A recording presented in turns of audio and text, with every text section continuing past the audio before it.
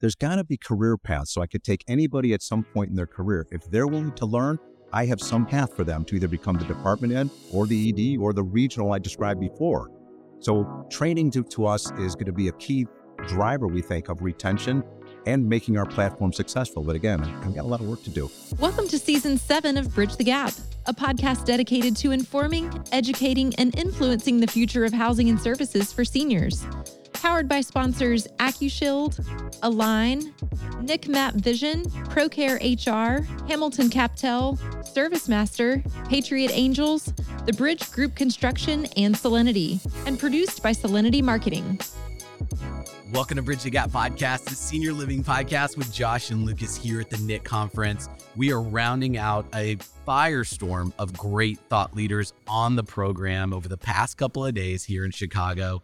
And we want to welcome the COO of Discovery Living, Bill Sciortino. Welcome to the show. Thank you. Good to be with you guys. It's great to see you. My first podcast, I told you. This is your first podcast. Fellas. Amazing. It's your first podcast, but you know what? I bet it's not your first rodeo. That's what we say in Texas. It's not our first rodeo, right? That's true. So how did you even get into the senior living industry? Yeah, like I think everybody in the industry, we kind of fall into it at some point. My background is I'm from Cleveland originally. Okay. Moved here in the mid-'90s here to Chicago, where we're sitting today, to raise our kids here. My wife was in advertising, wanted to be in a bigger market. And so this was a great place for us to raise our kids. And at the time, I was implementing software systems. My father-in-law was a masonry contractor. You can relate, right? He was building commercial buildings. He built what was Jacobs Field, now Progressive Field, the tallest building in Cleveland. And I was kind of the inside management guy. I went in there, computerized the company, brought some management principles to him, started capturing data, brick counts and production counts. He was the outside guy running the field. At some point, I said, I don't really want to own the family construction business. I don't even want to be there. The software computer thing is more interesting to me. So I started implementing systems for developers and for property managers. And I make this move to Chicago, and it's a much bigger market. Suddenly I'm into big real estate companies, and I'm working, and I wind up consulting with Ernst & Young, putting in systems for property managers. Well, about that time, the end of Y2K hits, and they lay a bunch of us off. So I went back into construction as a CIO, and a guy that was one of our vendors said, you should talk to these people at Hyatt. They're going to hire a CIO for their senior living company. I'm like, yeah, the hotel company, I'll be the CIO of Hyatt. Yeah. No, you'll be the CIO of the senior living company, which I knew nothing about. But they have a brand still. It was Classic Residence by Hyatt back in the day. It's now V, 2 letters. I was the first CIO back in 2001, hired by Randy Richardson, who was on the panel here. Yes. And went in there to build systems and move information around and thinking this senior living thing is going to get more sophisticated. And 23 years later, I think we're still waiting for systems to catch up and still trying to move information around. Same challenges all these years later. Amazing. Wow. So we're here at NIC. There's so much going on. Our industry has had some hard knocks over the last few years, some tough challenges to overcome. So what are you thinking about strategically for Discovery and for everything that you're working on as we forward looking into 2024? For me, it's all about acquiring talent. I'm trying to get the right people on the bus with me and get them on the right seats. We're garnering a lot of interest because we've grown so fast, so people can see there must be something good happening there. On the other hand, I have a lot of existing partners that I need to keep happy. So I can't just move everybody and change players rapidly. I've got to take care of the existing business we have, provide value for those investors, but at the same time, start scaling this thing up to a higher level of sophistication, which to me is the fun part. My boss kind of is the deal maker, Richard Hutchinson. He says, I go out and I do the hunting and you divide up the kill. So the rest of us staff, we decide kind of how we're going to put these communities where they're going to be and how we're going to operate them effectively. It's a good challenge. So you just gave us super high level, and I'm just thinking, okay, there's a lot of weeds down in there. So when we start talking about just the basics of day-to-day blocking, tackling, how you actually do that, can you give us a little bit? We don't want you to unveil all the secret sauce, but what are some of the things that you're focusing on every day to achieve that?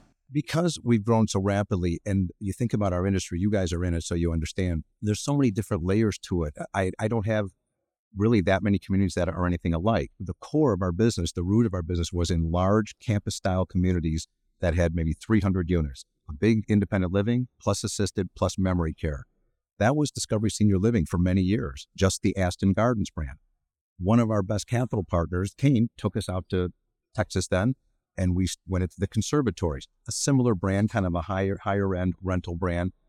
But since then, when I got to the company, there was 40 some communities. Now we're 270 in 36 states. Wow. But again, it's all across every sector of the industry. There are some big units, 300 unit communities, but there's some that I have that are 39 units that used to be enlivened. I have some that are 84 units of assisted living and memory care. And we're all these different markets. We're not just in places, like Naples, Florida or Chicago, big markets. We're in a lot of little markets like Burleson, Texas, or Waxahachie, Roswell, Georgia, smaller secondary and tertiary markets. So I need to have brands that work for those markets too. So what our thesis has been for several years is, let's not try to be one flavor in all these different places. And it doesn't need to be called Discovery in all these places. Our thought was, why can't we have a collection of brands? Like if you were a Marriott hotel, right? We're in a Sciortino today. It's part of the Pondboy family. But so are the Courtyards and the AC Marriotts and the Autograph Collection and the Hamptons, I think.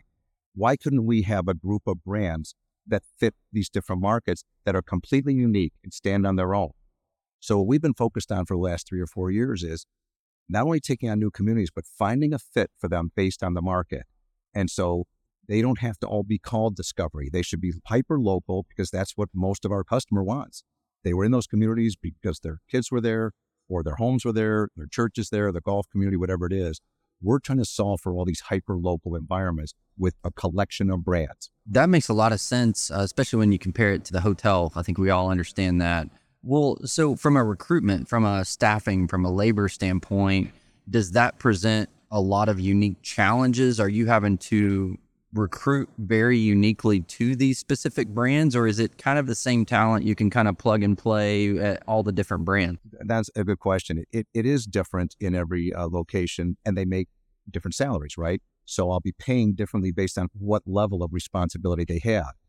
So our idea is that for the big brands, you're going to have a more experienced executive director. He or she's going to make X. I have to have regional people. We wanted to go beyond just regional people and they're hardworking people. They're driving around in their cars, either as the traveling nurse or the facilities person or the ops person or the salesperson. That's a traditional setup. We wanted to do something different because, again, our thought back to the original strategy was, let's not just collect a bunch of communities and then fail. We want to have something that can scale and can be easily replicated in different parts of the country that can still be unique. So our thought in the national brands, we have, instead of regional, we have what we call national brand managers. Many of them have higher degrees. They have a different level of experience in this industry. I can turn over the big cruise ships to them and know that they can get in front of a capital partner and they understand their P&L in depth. They understand what the capital partner wants to hear as far as investment. That's a higher level of person. Then I go out to the small marketplaces. You might have somebody who was an executive director at a small, like I say, 84 unit assisted living and memory support. They get a little more responsibility. They become an area manager maybe. One day they become a regional director of operations. That's a different level than I'm willing to put on the national brands. But there's a fit for that. And then those men and women are really necessary to us. And so we're trying to have opportunities for people to move around the brands, or if they relocate from one part of the country to another, there's some Discovery product. Might be called Murata or Terabella, or now here in the Midwest, Lake House is a brand, but I'll have some brand in some market that can work for you. We want to keep you in our system.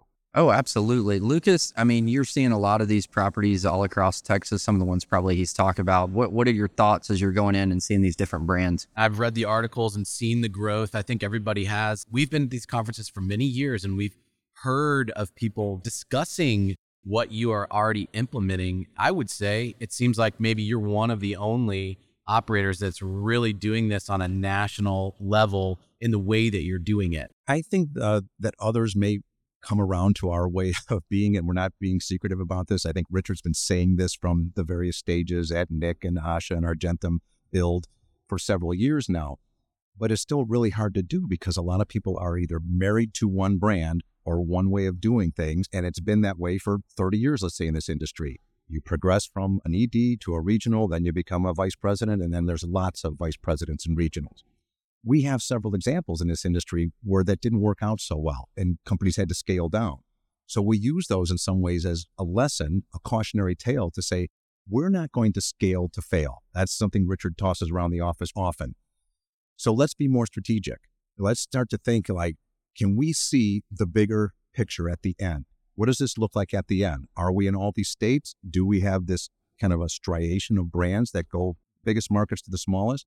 If I can see that at the end, okay, now I can go and recruit specifically to your earlier question, Josh. I can go recruit specifically and have a profile of person that fits so that every day I'm not looking for a unicorn. I feel that sometimes I am looking for a unicorn, some man or woman who knows everything about the P&L and they want to drive around all day and they're going to be promotional and they're going to be positive and they're going to be a good leader and a good trainer. And it's hard to find these people. Sure. So we're trying to put them in positions where it's more natural. They're in the markets already. I don't have to move them if they don't want to. I can set them up for success where they are. On the real estate side here, everybody's talking about how tough new development is. Construction's difficult, costs are difficult. So we're hearing a lot of mergers, acquisitions, information. How do you take this legacy product to make it relevant today? Can you take legacy product and convert that into some of the brands that you are working with, or is this complete new development strategy? No, good question. We've been able to take legacy product. Now to do that, I have to have the confidence of my capital partners. Because if they give me a collection, let's say, of 5 or 6 communities down on the bayou, okay? So I'm in Louisiana, Mississippi, and they say, well, we're just going to give you these. Don't mess them up, Give us the cash flow we've had out of those. Okay, go with our thesis. We have a brand down there called Summer House, and we think it works for this, and we're going to keep building out that brand. Are you okay with us changing the banner on the front sign? And again, most of them are, unless they're a unique, legacy brand like a community like The Summit or The Trace. We keep those brands, the Aston Gardens that we have. We don't change those brand names.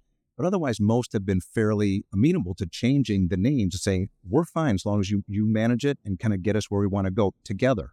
That's why typically we co-invest too. I'll say another advantage we have, going back to kind of the construction refurbishment part of the business. We're also fortunate not only to have good facilities people that are willing to travel, but we have our own in-house construction and design team. So when I first go in there, I not only am assessing the talent, who do they have here, what open positions they have, I see a critical position report every week. The ED, the salesperson, what we call the DHW, the Director of Health and Wellness, the facilities, and the chef. Those 4 or 5 positions kind of make every building run, no matter how big you are. So I'm quickly assessing who's the talent on board and what open positions do I have.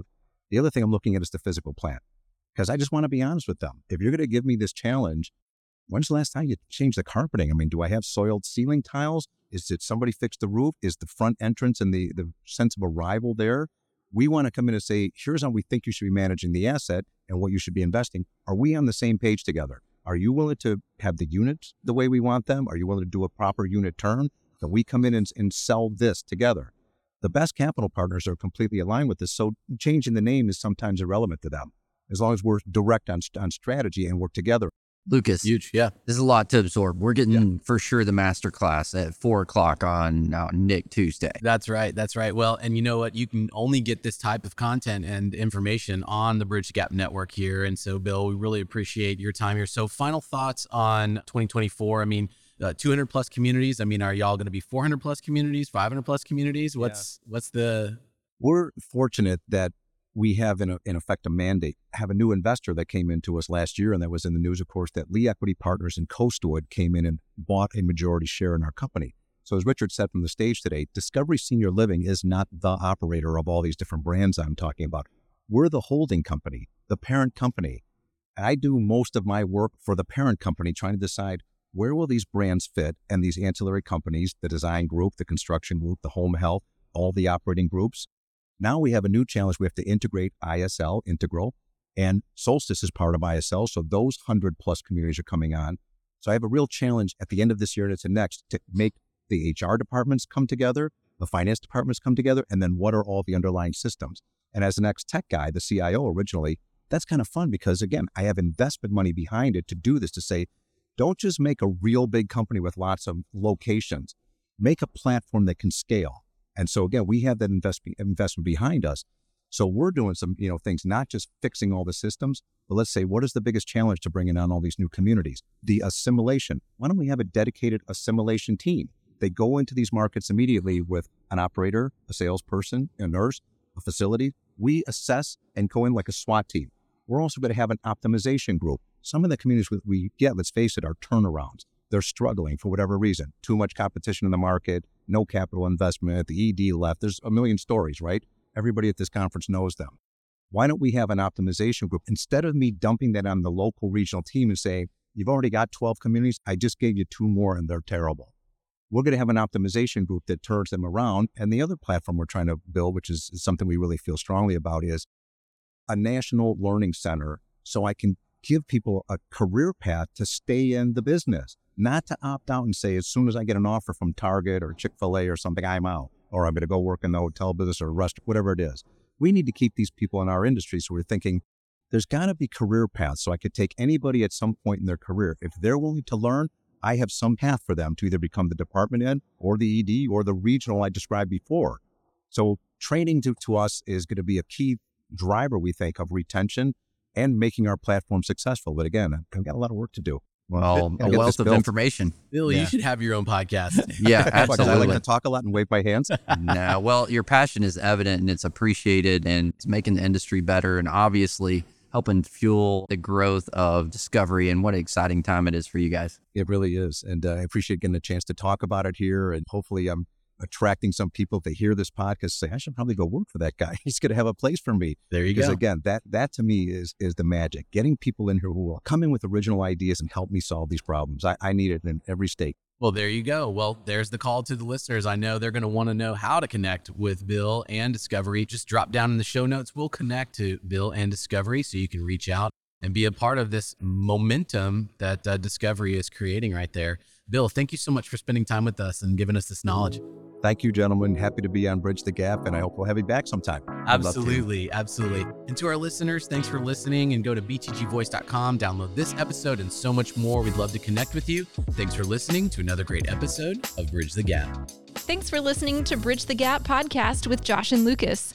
Connect with the BTG Network team and use your voice to influence the industry by connecting with us at btgvoice.com.